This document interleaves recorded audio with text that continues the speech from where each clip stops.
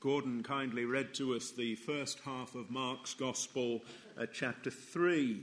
And I want to focus our attention for a few minutes this morning, with the Lord's help, on the last few verses that we read together. I give you as our text Mark's Gospel, chapter 3, and the verses from 16 to 19. Mark 3, verses 16 to 19, where we have Mark's list of the names of Jesus' 12 disciples. We find similar lists in Matthew's Gospel, in Luke's Gospel, and in Luke's second volume, the Acts of the Apostles. I say similar because, of course, they contain the same names, although in the different lists they are sometimes given in a slightly different order. But the name of these 12 men who accompanied Jesus during the 3 years of his public ministry here upon the earth. And there are some of them whom we know a lot about, and there are others of them whom we know very little about. Some of them, they're mentioned in these lists, and that's about the only time they're mentioned anywhere in the Gospels. Others of them appear time and again in the different episodes of Jesus' life and ministry that are recorded for us by the Gospel writers, Matthew, Mark, Luke, and John. I'm calling the message from God's Word this morning, More Than Just Names. More Than Just Names. These disciples weren't just names, they were characters, like we all are. My name's Jeremy, your name is whatever your name is, but you could know my name without really knowing me. I could know your name without really knowing you. So we have names here, but behind each name is a character. But what I want us to notice, particularly from these verses this morning, is three details that Mark, writing his gospel under the inspiration of the Holy Spirit of God, gives to us. He doesn't just give us the 12 names, but he gives to us three additional details. He writes about Simon, verse 16, to whom Jesus gave the name Peter. Secondly, he writes about James and John, these two brothers, in verse 17, to whom he gave the name Boanerges, that is, sons of thunder. And thirdly, in verse 19, Mark writes about Judas Iscariot, who he tells us also betrayed Jesus. Now we know that no detail given to us in Scripture is insignificant. So we are told each of these things are for a reason. Each of these details tells us something about the relevant disciple or disciples. So we know Simon, Jesus called him Peter. And we know James and John, Jesus nicknamed them the sons of thunder. And we know, tragically, Judas Iscariot, he was the one who would, in time, betray the Lord Jesus to death. But as well as each of these details telling us something about the relevant disciple or disciples, I am persuaded that each of these details tells us something about the way of salvation. And so I want us to take each of these details, think about them in turn this morning, and see what we can learn from each one. So number one, Peter teaches us that Jesus is the only solid ground.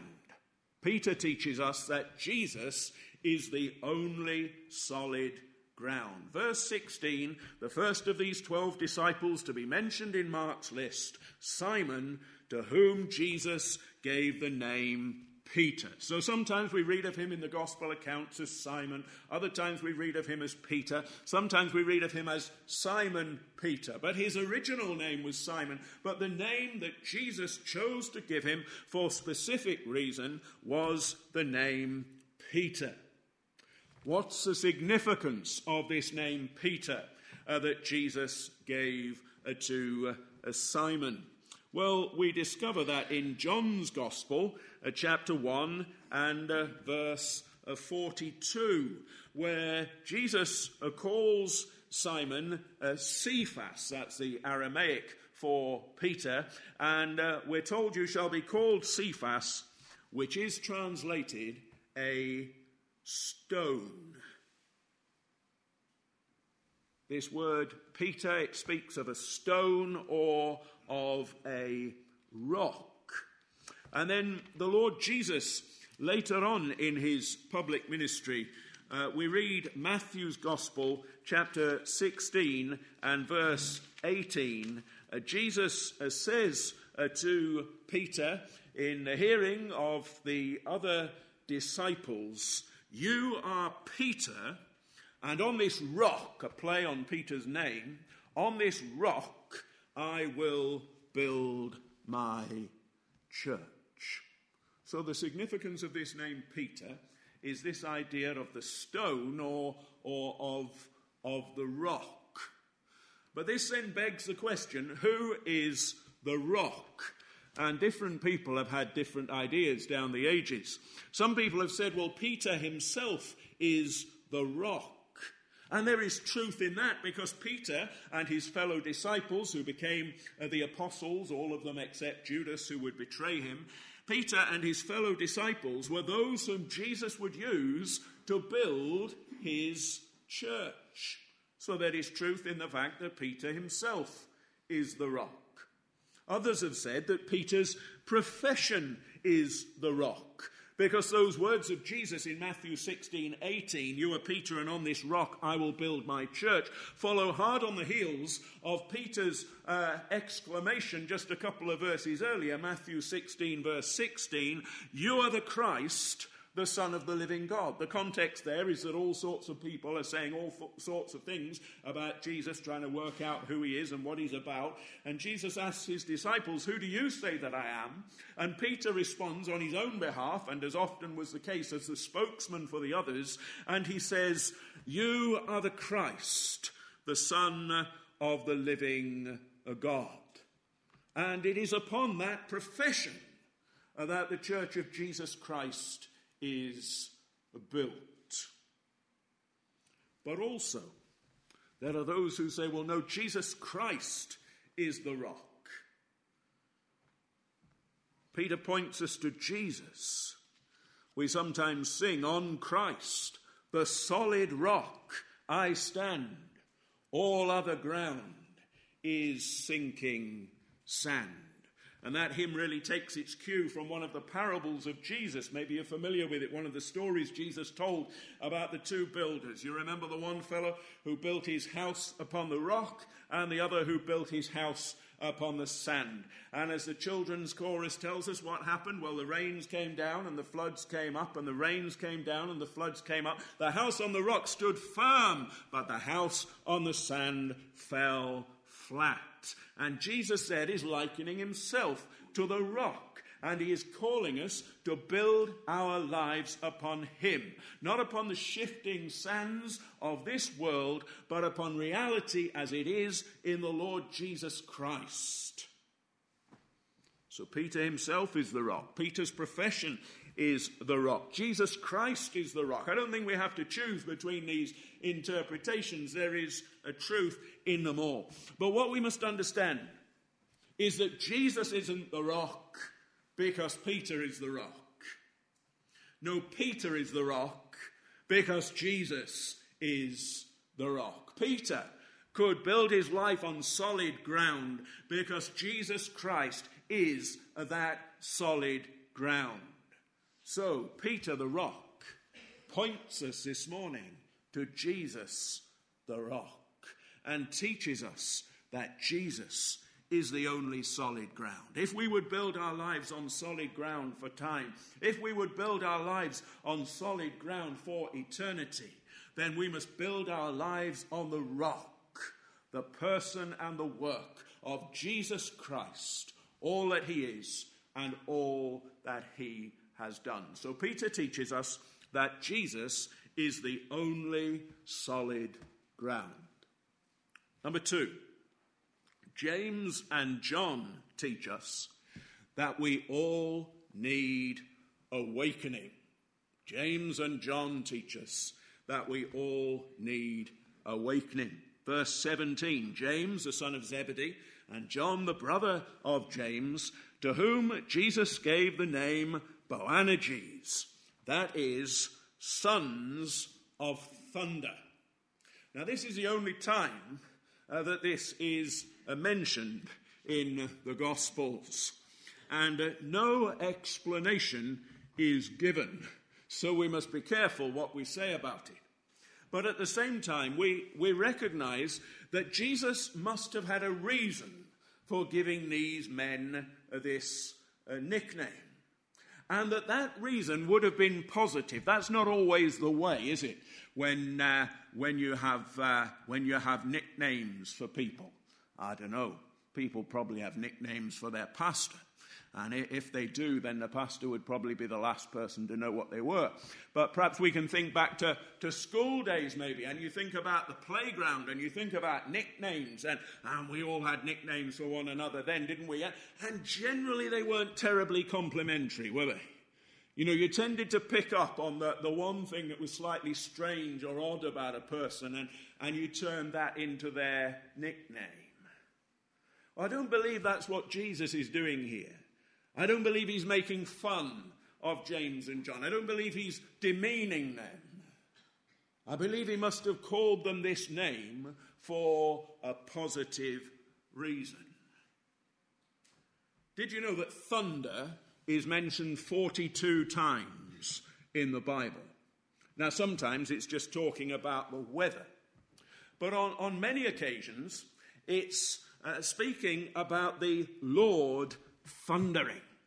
Such as, just to give you one example among many that I could give you, Psalm 29 verse 3 says, "The God of glory thunders." So God is spoken of in the scriptures as the one who thunders. There's only one other reference to thunder in the Gospels. And you find that in John's Gospel, chapter 12 and verse 29. I want to read you just a few verses from that chapter. John 12, let's begin at verse 27. Jesus Christ is speaking. He says, "Now my soul is troubled, and what shall I say?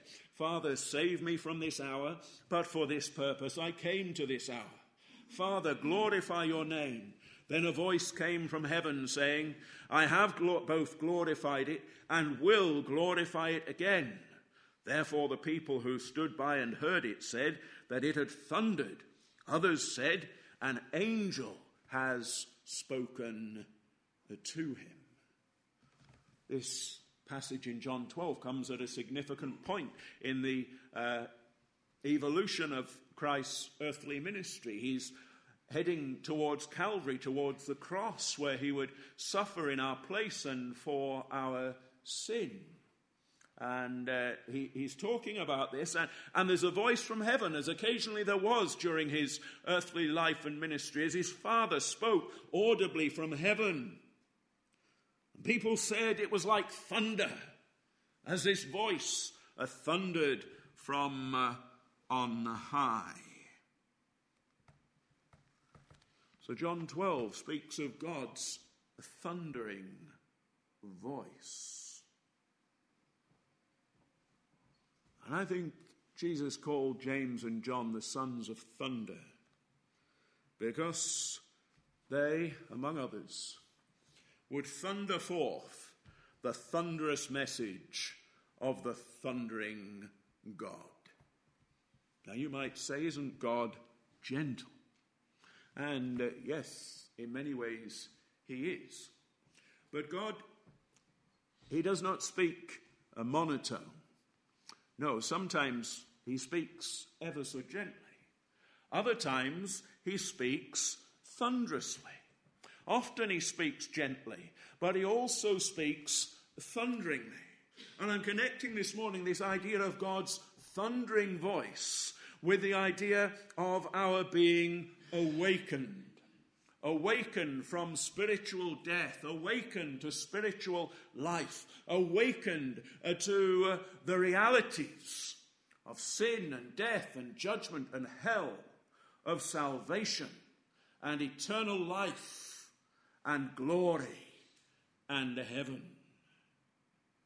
We sometimes sing a hymn which includes this line: "Speak with the voice that wakes the dead, and make thy people hear." God's thundering voice is the voice that wakes the dead. It awakens us from our sleep, and it gives us to hear the wonderfully good news of salvation through the Lord Jesus Christ. It's a wonderful thing to be made to hear. We would never hear unless the Lord made us to hear. But how thankful we should be for the thundering forth of the thunderous message of the thundering God. That our God is the God who through his servants like James and John thunders that we might be awakened and brought from death to life and from the power of Satan into the kingdom of God. So James and John teach us that we all need awakening. Number 3, Judas teaches us that nothing's more tragic than hypocrisy. Judas teaches us that nothing's more tragic than hypocrisy. Verse 19, "And Judas Iscariot, who also betrayed him." I find Judas one of the most fascinating characters anywhere in the Scriptures. Perhaps you think that sounds rather twisted or perverse. Of course, he's not there to set us a good example, but he is there to teach us and for our learning. And it's striking to notice that Judas Iscariot is never mentioned in the gospel narratives without mention being made of the fact that he was the one who would betray the Lord Jesus Christ to death. Judas was many things, but Judas was a first-class, first-rank hypocrite. Our English word hypocrisy comes from a Greek word which has to do with play acting. Speaks of pretending to be one thing while in reality being another. And Judas, I say, is the epitome of hypocrisy. I believe we could say without fear of contradiction that there has never been a greater hypocrite in this world than Judas Iscariot. But hypocrisy is a danger for all of us. Judas is to the fore in a number of places in the Gospels, but one of the most significant is in John's Gospel in chapter 13, where Jesus is in what we call the upper room with his disciples the night before he would be crucified at Calvary. And they're having the Last Supper, where Jesus instituted the Lord's Supper, communion, like we'll be having tonight with bread and wine and so on. And all of a sudden, in the middle of that evening they're spending together, John 13, verse 21, Jesus says to his disciples, "One of you will betray me." One of you will betray me. And this was a great shock to his disciples. And you read the narrative and you get the impression of they're looking at one another, and they're looking at Jesus, and they're looking at one another, and they're looking at Jesus. And then again, Simon Peter, so often the spokesman, he asks, verse 25, "Lord, who is it?" And I'm paraphrasing, but Jesus says it's the one to whom I'm going to give this bread. And he gives the bread to Judas Iscariot. And Judas takes the bread, and we're told as soon as he took the bread, he went out. And we're told when he went out, it was night. because it's always night, whether literally or metaphorically, when you walk out on Jesus, when you turn your back on him. But this is the thing, friends. No one guessed it was Judas. When Jesus said, one of you is going to betray me, the disciples didn't respond by saying, well, we all know who that is, don't we? As they all glare at Judas Iscariot. But they didn't react that way at all. They're completely nonplussed. They can't begin to imagine which one of the 12 it would be. Judas seemed no more likely than the others. You see, he was a hypocrite. He had played a convincing part. He appeared to everyone a disciple on the outside, but though he appeared a disciple on the outside, he had never really, truly been a disciple on the inside. And Judas is teaching us this morning that there's nothing more tragic than hypocrisy. Discipleship begins on the inside. It begins in our hearts. And we must be disciples on the inside if we would ever really, truly be disciples on the outside. Discipleship begins, what did Jesus say? We saw this a few weeks ago in Mark chapter 1. As he began his public ministry, what did he say? Repent and believe. Judas had never truly repented. He had never really believed. He put on a good act. He played a good part. But eventually, his hypocrisy was exposed. And all hypocrisy will ultimately be exposed, whether in this life or in the world to come. If we have never been truly disciples on the inside, then we will ultimately be exposed. So don't settle for a mere profession of Jesus Christ. To say you know him, to say you love him, to say you trust him, but in reality to know your heart is far from him. But settle only for a real possession of Jesus Christ. To know that truly you've repented and turned from your sin. Truly you're believing and trusting in him. That truly you're staking your all, your everything upon Jesus Christ. And no one and nothing means more to you than him. So Peter teaches us that Jesus is the only solid ground. James and John teach us that we all need awakening. And Judas teaches us that nothing's more tragic than hypocrisy.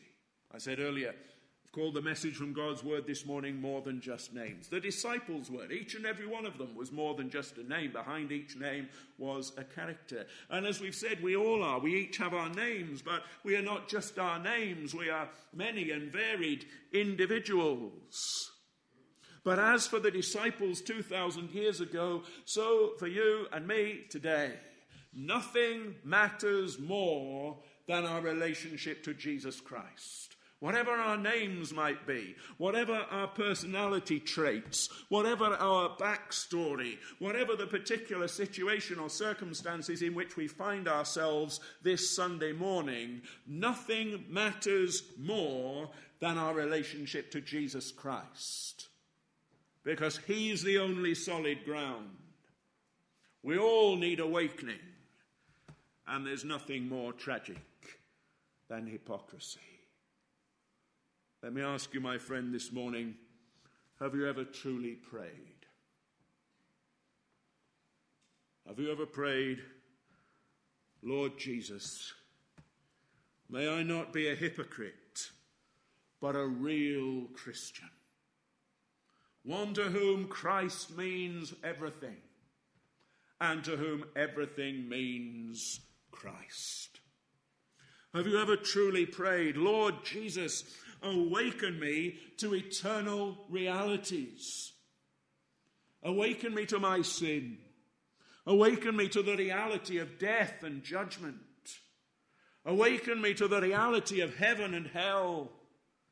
Awaken me to the reality of your salvation, which you offer to me freely in the Lord Jesus Christ.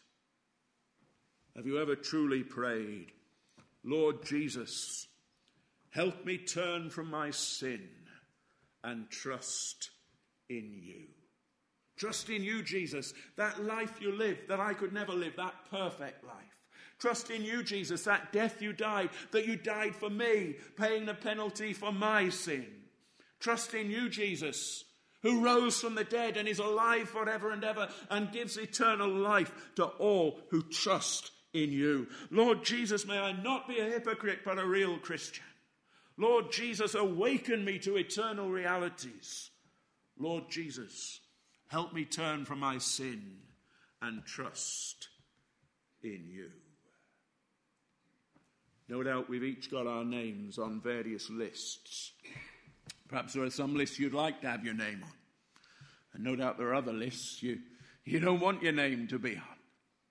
But we've all got our names on various lists. In one place in the Gospels, Luke chapter 10 and verse 20, Jesus said to his disciples, "Rejoice that your names are written in heaven." God has a list.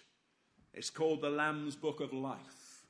And in that book is written the name of all who will trust in Jesus Christ as Savior and as Lord. How can you know that your name is written there? Not by being a Judas and being a hypocrite, but by hearing God's thundering voice that would awaken you this morning, and by realizing that Jesus is the only solid ground, and coming to him and running to him and casting yourself entirely upon him.